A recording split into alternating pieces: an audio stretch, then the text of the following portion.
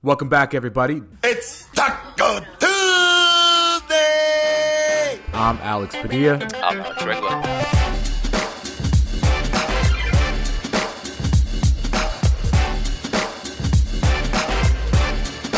All right, Alex, here we are recording on another Taco Tuesday, March 24th. How are you? I hope you're healthy. I'm doing all right, man. How are you doing? I'm doing pretty good, dude.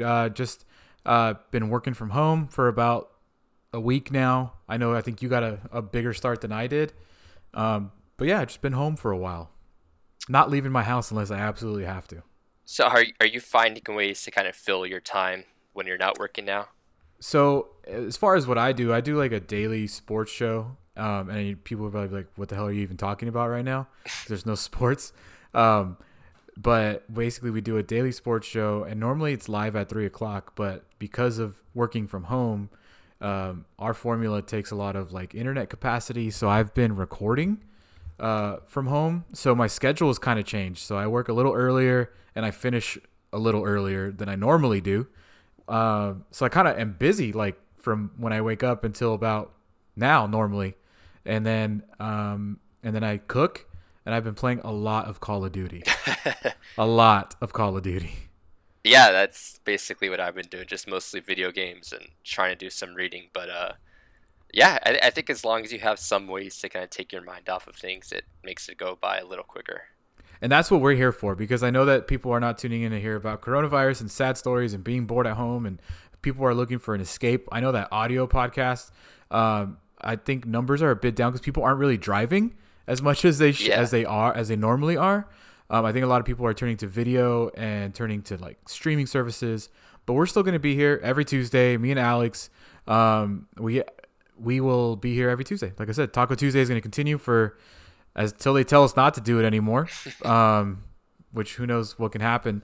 Obviously, in regards to basketball news, since I'm sure no one's talked about this yet, we could just bring it up real quick and then we'll get into what we're going to talk about. The Tokyo Olympics have been postponed until 2021, and I know we didn't talk about this before, but it just popped in my head. Obviously, Alex, that's going to have a lot of implications on basketball players, because now if you're looking at Team USA in 2021, you're looking at a healthy Kevin Durant. You're looking at a healthy Klay Thompson. You're looking at a year older LeBron James. So I think as far as basketball reasons go, that could have some implications, postponing it a year. Yeah, I mean, besides like the obvious health benefits of just not putting those people in those environments, yeah, like just getting that extra year can get those guys healthy and obviously improve Team USA's chances. And even for like the regular season, like I know we're all bummed that there is no basketball right now, but some teams are going to get healthy during this time. Some teams are going to get their legs back underneath them. Like LeBron's going to get extra time to kind of get some rest in. And I'm curious to see when basketball does come back, how it looks, and if guys look any different or sloppy or just in better shape. So that's just something I'm kind of keeping an eye on through all this. Yeah, and then Greg Popovich committed to coming back to 2021 and coaching that team as well. I always like when Lakers get to be coached by Pop. I think he's hands down the best coach in the NBA. And anytime the Lakers get to learn from him, and you would assume that there's going to be a Laker or two on there. So I always think it's a positive. I always try and bring it back to the Lakers. But yeah, man, I think it's obviously with the NBA being postponed, and it's probably going to be postponed for a while if it comes back. We talked about that last week, why it would suck if it doesn't come back. I think it's going to be a lot of effort to bring back the NBA this year. I think Jared Dudley has been very, very active on Twitter. He's been talking about how we're going to need at least 4 weeks to ramp up. Yeah. So it's going to be a while before we see any real basketball. But today's news, as far as Tuesday goes, it's the Olympics are postponed. 2021 is the next date. So that's the next time you'll see Team USA. But for us this week, we are going to talk about, and this was your idea, Alex, and I love the idea, our top obscure Lakers. So what that means, or maybe you can explain what your thought was. Yeah, so yeah, I am a big wrestling fan, and in wrestling, there are a lot of times like you have your star wrestlers and the kind of the main event guys, but there's always like the undercard. There's always like these random wrestlers that you kind of gravitate to because either they have a cool costume or they have a cool entrance music, or just something about them that you kind of like more than others like. And the Lakers, they have a ton of star players in their history, but they also have kind of these random bench guys or just kind of role players that are become fan favorites or just you like. And I thought it'd be fun to kind of list off some of those guys through the years that we kind of became fans of. Yeah, so I kind of took the approach of just guys that I liked growing up or remembering or just for whatever reason. Not even that I liked, just I actually have one guy who's pissed people off, but I just think that it's guys that are memorable as Lakers, even though they weren't necessarily Kobe, Shaq, Pau Gasol, Andrew Bynum, like big name guys that were with Lakers. There's so many players that had either fundamental success, like they added so much like via a bench role, or guys that came in and just absolutely wrecked the Lakers. So I think to me it's memorable. So I'm kind of taking a different approach as I'm going as my top like guys that I like and memorable guys. Okay. So I'll start it off. We're gonna give you 5 guys each. 5 guys. That sounds so good right now. 5 guys sounds. It does, good. Yeah. That sounds really good. My first guy that I wrote down, and I don't know if this is controversial or not, but I wrote down Karl Malone. Oh, okay. Karl Malone was a Laker for a year. They made it to the finals. They lost to the Pistons, unless I'm remembering everything incorrectly. No, you're right. That was the year that Gary Payton was there, and I think they got hurt and like didn't play in the finals or something. Karl Malone got hurt, yeah. You're right.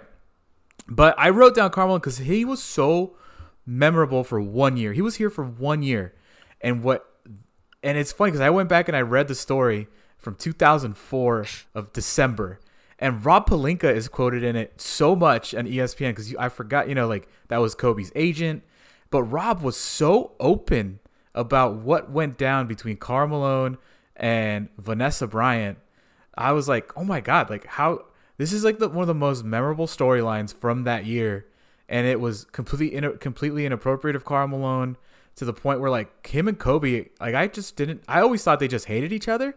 No, like they were really good friends. Like him, Kobe, Vanessa, Karl Malone's wife, Kay, and Karl, like they would all hang out all the time. And then for whatever reason, Karl just got really creepy with Vanessa and made inappropriate, like, I don't know, advancements or just like things. And dude, this story just blew my mind when I read it again. So I was like, I have to write down Karl Malone. I have to. Yeah, Karl Malone's definitely not the greatest person for sure. Like he's got some checkered history for sure. But as a player, like I thought he was actually pretty good that year. Like he was definitely on the older side in terms of the guys they brought on, like with GP and like that superstar team they had. But a lot of fans kind of point to his injury as the reason they lost to the Pistons. Like I'm not sure if that would have made a difference or not, but yeah, I thought he was actually pretty underrated that year. I thought he actually fit pretty well. Yeah, I mean, and it's like I write him down not to like make a joke about the situation or anything like that. I just really think it's such a memorable storyline when you think about the end of that Lakers dynasty. Like it just ended so abruptly because they were so bad after that. And they had Shaq, Kobe, Gary Payton, Karl Malone on one team, and it came to a grinding halt in the finals. And I just think it's such an incredible story. Like if that happened now in the days of social media and their agent came out and said every single detail, like Rob Pelinka literally said every detail of what happened with like word for word. And it's just like, wow, what an incredible thing. Like Karl Malone played 20 years in the NBA, 18 Something seasons. like that, yeah. And one of the years was with the Lakers. And that's like the one thing that I'm going to remember. Obviously, I'll remember that they lost in the finals, but that was crazy. Oh, for sure. So that's my number 5. And I know it's out of nowhere, but my list will get better. I promise. No, my list is, I think, even more random. So if we're going to, so I think I took a different approach. I took like just those random Lakers that, like Malone, were only there for maybe 1 or 2 years or just however long, but they were okay and they kind of served a purpose. And so my guy, I picked Chris Mim. I don't know if you remember Chris Mim. Chris Mim. Yeah. Yeah. So he actually came over with the trade for Boston where the Lakers sent Rick Fox and Gary Payton to Boston for, I think it was Chucky Atkins, Chris Mim, and I think Jermaine Jones, I think was the third guy.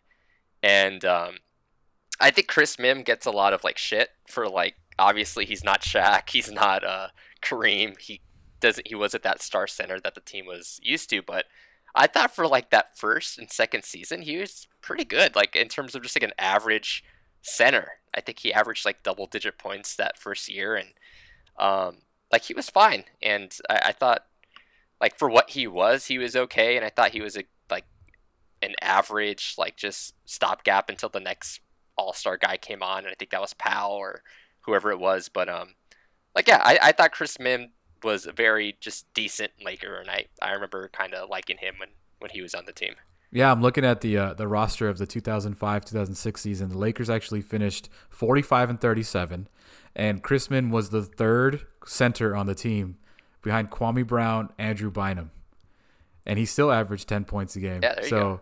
Yeah, I mean, I remember Chris Mim. I don't remember like liking those particular years after the dynasty, because your expectations when you win 3 in a row, your expectations are so sky high. And when you have Shaq and Kobe and other great players on the team, you kind of get spoiled. So then when your roster turns into, guys like, I'm trying to think, like Brian Cook, sure, Devin George, just throwing names that I could remember. Oh, remember Medvedenko? Slava, yeah. Yeah. So like it's hard to, it's kind of interesting that you bring that one up, because that was one of the guys that I totally just forgot about. Oh, I have a whole list of those types of guys. Oh, all right. Yeah, but no, that's I don't remember the Lakers even making the playoffs with Chris Mim, but I guess they did. I mean, they were pretty good for a while. So, my memory, like, I'm so in the moment sometimes, sure, dude. Like Chris Mim, when they did, I'm looking at it now, they've won 65 games with Chris Mim on the roster. So, like, that's crazy. Like, I have no recollection of that whatsoever. But awesome. Chris Mim, number 5 for you. Okay, like I said, my list will get better. Okay. But it's going to start weird. Number 4 was Dennis Rodman. Dennis Rodman. Wow, okay. Dennis Rodman was a Laker for 23 games. He hated playing with Kobe and Shaq. Mm-hmm. Like, hated playing with them, because all they did was fight at that time. He came there because Shaq wanted him there and Phil Jackson was his coach. But do you remember that he went to Vegas and like just disappeared for like 4 games? Like, there was like stories written that it was him and Jerry Buss, because Dennis was hating his time in LA. Jerry Buss gave him $200,000. This is all reported. I don't know how accurate it is, but these were all stories. And Dennis Rodman just went to Caesar's Palace and just stayed in Vegas and didn't even show up to the team. He was only getting fined $100 a day. And he was a Laker for 23 games, and then they let him go. Yeah, I mean, I don't have the greatest recollection of Dennis Rodman's time with the Lakers, but I remember the picture, just like those stills of his hair dyed blonde, and yeah, I mean, I would love to like a documentary on that one day of just like his time there with the Lakers and just those stories to come out. But so he just disappeared in Vegas and they couldn't find him. Is that the deal? Yeah, so they knew where he was, and it was like the team let him go, and even Shaq was like, no, he's just like letting out his frustration. Oh, okay. And they're like, the Lakers are just kind of making him try and feel at home, because he was literally hating his time with the Lakers. But I remember just thinking about Dennis Rodman and how great he was for the Bulls and how excited I was that he was a Laker. And I know he was at the end of his career, but I just think like I'm a little older than you, so maybe that's why like it stands out. But I just remember those like, what is going on with Dennis Rodman? And I guess you could say that about his whole career. That could be his autobiographies. What is going on with Dennis Rodman? But for me, that's number 4, and I promise my next 3 will be a little bit more recognizable. All right. I mean, again, I think we took different approaches here. Like, you have two Hall of Fame type players, but so my next guy is Chris Kaman. I don't know if you remember. Yeah, of course. No. Yeah, I picked Kaman because I thought he had maybe one of the most memorable images like in Lakers history when it was against Cleveland, and I believe a few guys either fouled out or were injured, and the Lakers had to play basically with no bench. So there's that famous picture of Chris Kaman having to lay on the entire bench, and he's just kind of staring up in the ceiling. And I thought it was just a perfect kind of representation of those tanking years for the Lakers. And Kaman was actually really solid that season. And I remember at the trade deadline, I think the Lakers actually had a few offers. A few teams were calling them for Kaman, and I think the Lakers ended up keeping him for the rest of the season. I thought, and everybody was just like dumbstruck. Like they couldn't realize they couldn't figure out why the Lakers didn't trade him. You know, he was expiring contract. We get some type of draft piece for him, but for whatever reason, he was there, and I thought just that image alone, and I thought that was just a perfect kind of summary and recap of those years for sure. Yeah, I love that we took two different approaches because like I just Googled that picture and it's I remember it clearly. Like it was just like what is going on with the Lakers? It was it's like crazy how when you have these highs of Lakers winning, I think they went to 3 straight finals and won 2 of them, and then boom, you got Chris Kaman and you're obviously the memes of their starting lineups became a thing.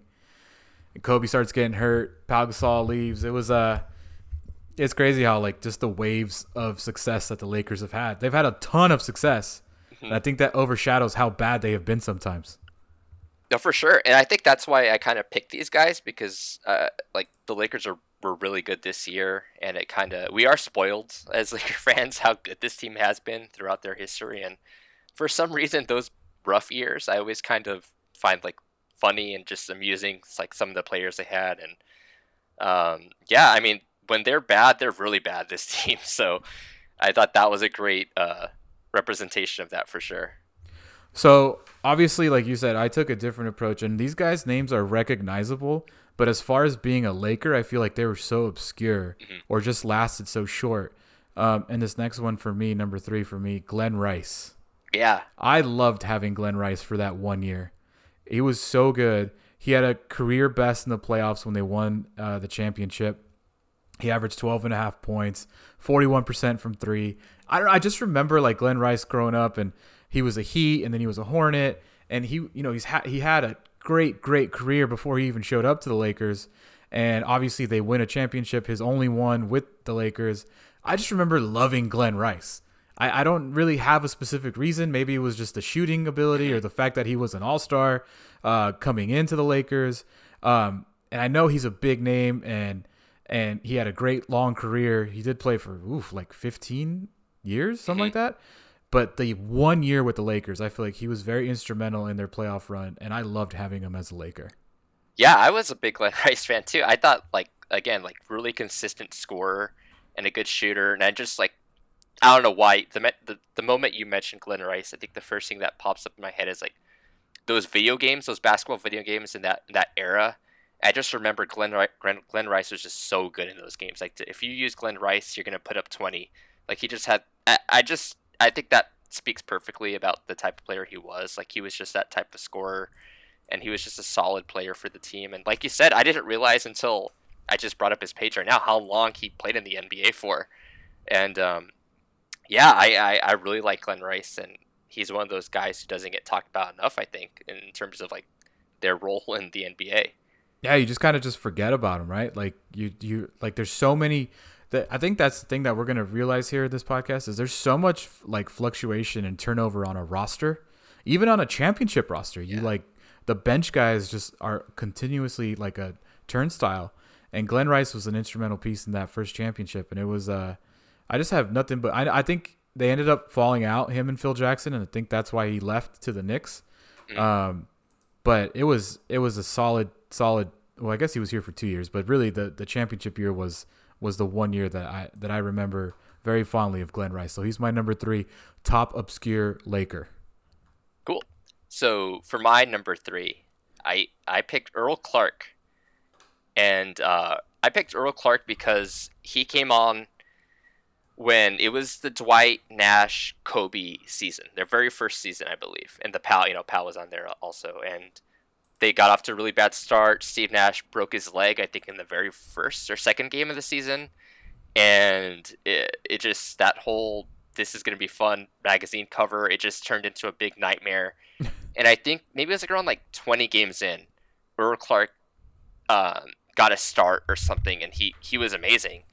And there was like a 10 or 15 game stretch there where he was in the starting lineup, and he looked like a really good, solid starter, and like they just happened to get him on the team for nothing. And I kind of will always remember Earl Clark for kind of helping turn that season around, and that's when Kobe, would go off and really just carry that team to the playoffs before getting hurt, and just it all went downhill from there. But I thought Earl Clark was a bright spot for the team.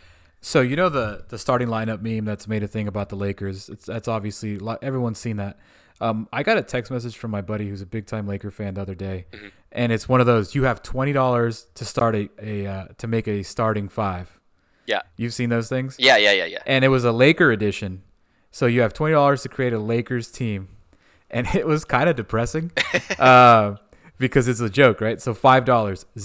These are the $5. I'll just list you all these players because it's really hilarious, and they might be on your list later. They probably will be. A $5 player was Xavier Henry, yes. Andrew Gaudelak, yep, Jordan Hill, okay, Kendall Marshall, and Earl Clark was a $5 player. Should I read through the $4, $3, and $2 one? I mean, I feel like that was a starting lineup at one point for the team. It might have been. Yeah. It might have been. Okay. $4 player was Darius Morris, Tariq Black, Wesley Johnson, Josh McRoberts. Oh my gosh. Oh boy. And Chris Kaman, who you mentioned already. A $3 player, Ryan Kelly, Jabari Brown, Roy Hibbert, okay, Ronnie Price, and Chris Duhon. Wow. $2 players, Robert Sacre, Smush Parker, Timothy Mozgov, Troy Murphy, who I do not remember at all, and Marcelo Huertas. And your $1 players, Luol Deng, Kwame Brown, Jason Capono, Carlos Boozer, and Corey Brewer. Wait, Corey Brewer is a $1 player? Oh, come on. He's not that bad. My starting five here was Kendall Marshall, Wesley Johnson. I put Chris Duhon, I don't know why, Luol Deng, and Jordan Hill. Yikes. Yeah, pretty brutal. But man, Earl Clark. I have no recollection of Earl Clark. I'm sorry. I looked him up and I was like, yeah, I remember him being on the team, but I don't have a single memory of Earl Clark. He was. I just remember him solely for that season, and again, that season was really bad. Like, I think I don't remember being more excited for a season than that year with the Dwight, Nash, Kobe, Powell, and that squad. I thought I just couldn't wait for that season to start, and it just went downhill so quickly. And Earl Clark was just kind of this bright spot where he just kind of picked them up a little bit, and I'm always going to be a little grateful for him for that year, just making it a little more entertaining. Hey, they did make the playoffs that year. They did, and they lost to the Spurs. That's when everybody got hurt. Is that the one where Andrew Bynum got 2 techs for pushing somebody? No. That was against Dallas, I think. Okay. This was the year where it was just Dwight. It was the year Gaudelak had to start a playoff game against the Spurs. Boy. Yeah. Oh boy. Yeah, that's a year right there. But It's crazy when you look at it, man. He's like Kobe, Powell, Dwight, Steve Nash. What could have been? Jody Meeks. Oh boy, he's probably on your list. He's on. Yeah, he is on the list. But I'm gonna go with someone else. All right, my number 2, and I don't know if this is obscure, but it was so long ago that it's probably obscure to a lot of listeners, and maybe you. Nick Van Exel, Nick the Quick. He had the impossible job of coming in and being the point guard of the Lakers after the Showtime Lakers. Mm-hmm. And he was a Laker for 5 years, and they made the playoffs 4 of his 5 years. They didn't make it his rookie year. And him and Eddie Jones, I just remember that backcourt being like, you know what? They're not that bad. They're not going to win. They're fun. It's the Jordan years. But, obviously you come off the Showtime, and they didn't have this, tank a palooza like the Lakers have been for the last 7 years, after their championships. They were good. It was Nick Van Exel. It was Eddie Jones. It was Eldon Campbell, Cedric Ceballos. It was the post-Showtime Lakers who had an impossible job of matching that success. And I just thought Nick Van Exel, I actually met him. I went to one of his autograph signings at a mall. I took a picture with him. I don't know where it's at. But as a child, I remember loving Nick Van Exel, loving the number 9, loving that he was lefty. Yeah. I remember just watching on KCAL games back in the day, and Chick Hearn was just loving Nick Van Exel. So to me, I love Nick Van Exel, and I saw that he got traded to Denver for Tony Battie, and the draft rights to Tyronn Lue. Okay. Yeah. But yeah, I love Nick Van Exel also, and I think mostly because of my dad. My dad is left-handed, and I think, I mean, I'm right-handed, but I think, I mean, just from experience with my dad being left-handed, he just gravitates to anyone who's left-handed, any left-handed athlete. And yeah, he was a big fan of those Lakers during those years, and I remember using to watch those games with him. And the thing about that team, like you said, it was right before the championship, kind of that three-peat hit. And but that was a fun team. That was like a rebuilding kind of young fun team, but they were also good. And I thought that was like a kind of fun contrast where they're not like tanking, obviously, but they're also young and they're kind of on the verge of kind of figuring things out. And that Eddie Jones Van Exel backcourt was just a ton of fun. And yeah, I mean, I was a huge fan of Van Exel, and he's also really, really fun on Twitter now because he just posts pictures of iced coffee all the time. Is he on Twitter? I didn't know he was on Twitter. Yeah, I think he just discovered iced coffee last year, and that's all he tweets about is him getting iced coffee. Officially following Nick Van Exel right now. It was crazy too, man, because like when I met Nick Van Exel, it's one of those things. Like, you don't really realize how huge NBA players are. Yeah. Until you like stand next to one. And I remember Nick Van Exel always looked so short. And then I met him and he was so tall. But he's only 6'1". And I'm like now taller than Nick Van Exel. And I was like, what could have been? What could have been? But Nick Van Exel is my number 2, I guess, obscure Laker. Okay, so my number 2, I wrote down a few guys, but I think I'm going to go with Ronny Turiaf. Ronny Turiaf. I loved Ronny Turiaf. I think he's like, in terms of like not star players, I think he's one of my favorite Lakers ever. Just because of the energy and how contagious like his smile was, how much fun he had out there, and he had a great, he had that health scare. I think he had open heart surgery, and he was just, I think, in terms of kind of like those energy bigs that everybody wants nowadays, I thought he was kind of like one of those, the first ones the Lakers had, in like the Mark Madsen type, the Turiaf type. Like he fit that mold perfectly, and I'm always gonna remember this game. I think it was against Boston. It was like a Sunday ABC game or something, and he had just a fantastic game. I think he had like 20 and 10. He just like blew up that game for some reason, and I'm just always gonna remember how much fun he was to watch. Is this a stupid comparison or maybe an accurate comparison that Ronny Turiaf is a lot like today's age Alex Caruso? Yeah, I mean, fans loved just because like nobody ever hated Ronny Turiaf, right? No. And his stat line is never impressive, but he was a great teammate. He brought energy. He did good things when he was on the court, and he never got that many minutes. And Kobe, and he had the respect from the star player, right? Like Kobe loved playing with Turiaf, and I think LeBron loves playing with Caruso. So I can definitely see that. He definitely is that same way as Caruso, where he just gives it all, like 100%. Yeah, it's not obviously they play completely different positions, and obviously they're different players, but I just think that the similarities are very close when you just talk about the person.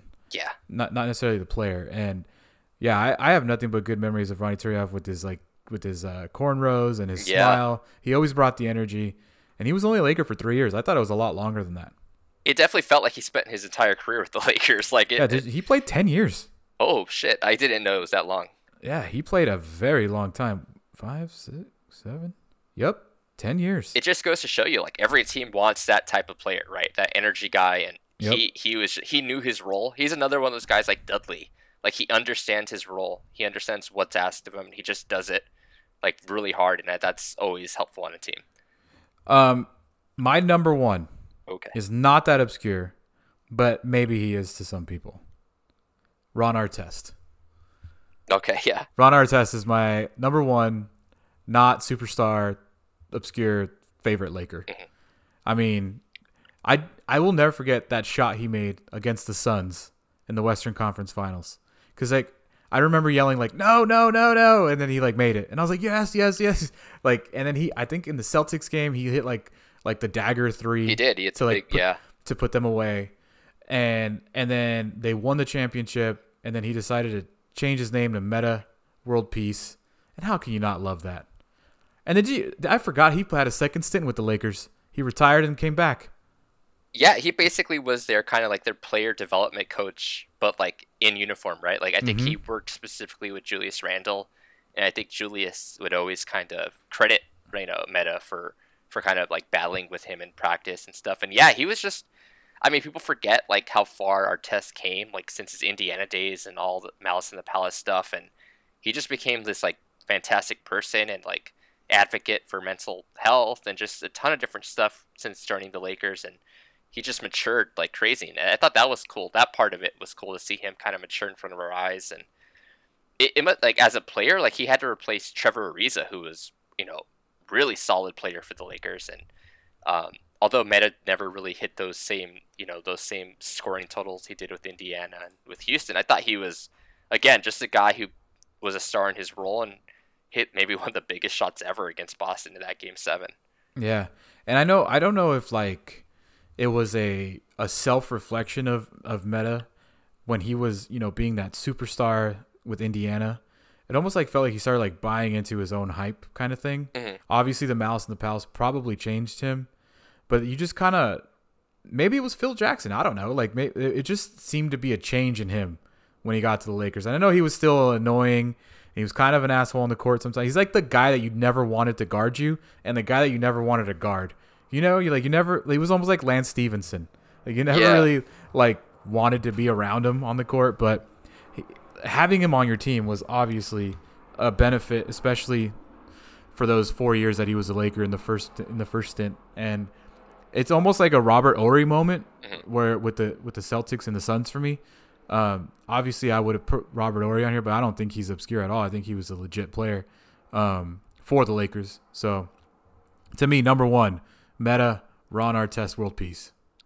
All right, so number one, this was tough. I was debating between two players. How obscure is this going to be? It's not that obscure, I don't think. I think I've had to Google two of your players. Oh, okay. I think you know this guy, but it was between. Okay, so I'm gonna give an honorable mention to Jordan Farmar. Love Jordan Farmar. Yeah, he definitely was in the running here, but I went with Steve Blake for my number one. Yes.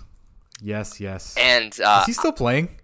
It feels like he's playing somewhere. I don't think he is, but he seems like a guy who's going to play for, like forever. But I hated Steve Blake when he was with the Blazers.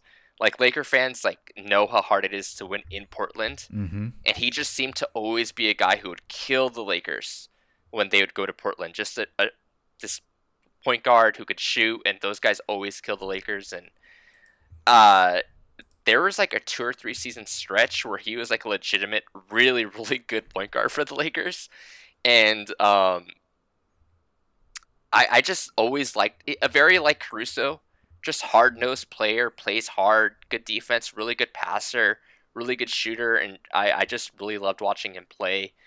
And yeah, I'm always going to have fond memories of Steve Blake. Again, another bright spot in those kind of non-championship years, but just a really good, solid player.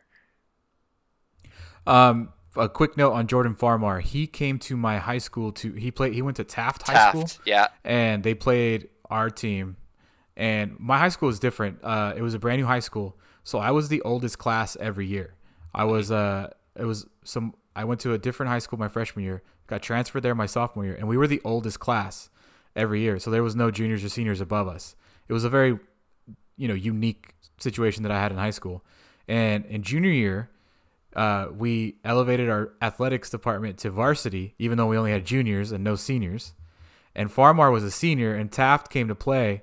And it was a grown-ass men coming from Taft playing freaking 15 and 16-year-olds at my high school. And I swear to God, they scored 100 points. I know that. And I don't remember what we scored, but I've never seen a high school team put up 100. And Jordan Farmar put up at least 40 versus our high school. Like, he killed it. He was so good. And when he was a Laker, I was like, hey, I remember that guy. He totally fucked us up in high school. So that's my little note about Farmar. And now he's working for, like, Spectrum, right? Yeah, he does. Yeah, he does, like, the pre- and post-game stuff for Spectrum now, which is also pretty cool to see. Yeah. As far as Steve Blake goes, I have more bad memories of Steve Blake than I do good memories of Steve Blake. I don't know. It's just like exactly like you. I cannot. When he was wearing yellow and purple and gold, I was like, it never worked for me. Okay. Because I always saw him in red and black. Yeah. And I think it had to do with more the fact that he was there when the Lakers were bad. Mm-hmm. That's kind of why like I don't ever like hated him, you know what I mean? But the Lakers were pretty bad when he was with the Blazers. And I just remember not liking him very much. And I know he did some good things when he was a Laker. He was a pretty decent 3-point shooter. Yeah. Not as great as I think they wanted him to be. But yeah, I have more bad memories of Steve Blake. That's fine. That's fine. Yeah, like I debated between him and Farmar, basically the same position, same role. But I thought Steve Blake, there was just that last year, the Lakers ended up flipping him at the deadline for I think Maurice Brooks and Kent Bazemore. So they got Kent Bazemore and Maurice Brooks. That's how good Steve Blake was. He netted 2 players in return from the Warriors, and the Warriors thought he would be kind of a key contributor on their playoff team. And that season, he averaged like almost 10 points and 8 assists that game for the Lakers. Like he just had a monster in terms of like role players, like terms, like season. And yeah, I just another guy who kind of filled the void at that time. If we do this podcast in 10 years and we start talking about obscure Lakers and neither of us bring up Alex Caruso, we're a bunch of hypocrites because we talk him up all the time. He's not going to be obscure in 10 years. I'm sure he'll be like a Hall of Famer, right? I see. That was as I was saying it. I was like, I hope he says, "Well, he's not going to be obscure. He's going to be a superstar." I wonder who are like the obscure Lakers of this season or like the last couple seasons. I think that's kind of hard to predict. But you think Kuzma could be in that, or is he too much of a? Has there just been too many stories about him? I think so. Yeah. How about someone like JaVale McGee? Yeah, like someone like even though he's got a few rings, yeah, like JaVale, or now I'm just blanking who's on the team now. How about Dwight Howard? The resurgence of Dwight Howard. Sure. You got Danny Green, who had a lot of success elsewhere. He's kind of like my Glenn Rice, maybe. Yeah, like, that could be. He had success elsewhere. Who is on the team right now? You know what's weird? Because I'm like Jared Dudley. Yeah, I'm like because I did all this research of like past Lakers. I'm stuck in that like mindset of those tanking years. I can't even think of a good Laker team now. This one, yeah, I don't know. I got to think about it, but it's crazy how like times change. Like I said, Earl Clark was a guy who was like a bright spot for me, but now like everybody's like who? So yeah, I don't remember Earl Clark at all. I mean, I remember him the player. I don't remember him as a Laker at all, and I don't know if that's just bad on me or not. But no, I'm I'm really terrible when it comes to like remembering dates and what years happened when. So I actually had to like research a lot of my guys to make sure that they were Lakers, and I didn't imagine that. Like Dennis Rodman, he played for the Lakers, right? I remember that. Yep. So, all right, man. Well, hey, if you're out there, subscribe to this podcast on Spotify and Apple. Me and Alex at Alex Padilla 86. That's me. Do you want to promote the Throwdowns? Oh yeah. So I have a newsletter which I write about the Lakers often for. It's called Throwdowns. You can find it at throwdowns.substack.com, and yeah, just Lakers and other stuff there. Yeah, make sure you go ahead and do that because right now what everybody needs is more content in their life because everybody's working from home. If you're not working from home, thank you guys for the essential workers out there, the grocery stores, the medical fields. Shout out to you guys. Incredible work. But Alex will be back here next Tuesday. And maybe we should do something like our top favorite Laker not named Kobe Bryant. Yeah, we could try to do that for sure. Like not named, like let's take out Kobe. Let's take out LeBron. Let's take out Magic. And maybe, I don't know, Shaq. And let's see like top favorite Laker starter not named Kobe. Sure. Or even like top 5 Lakers that we hated the most instead of liked the most. Something like that. I don't know. We'll figure it out. Steve Blake. Steve Blake, number 1. Or we could do top 5 hated Laker rivals. Oh, yeah. There you go. I freaking hate Paul Pierce, and I will talk about that as long as you want. I like that. Yeah, we might do that.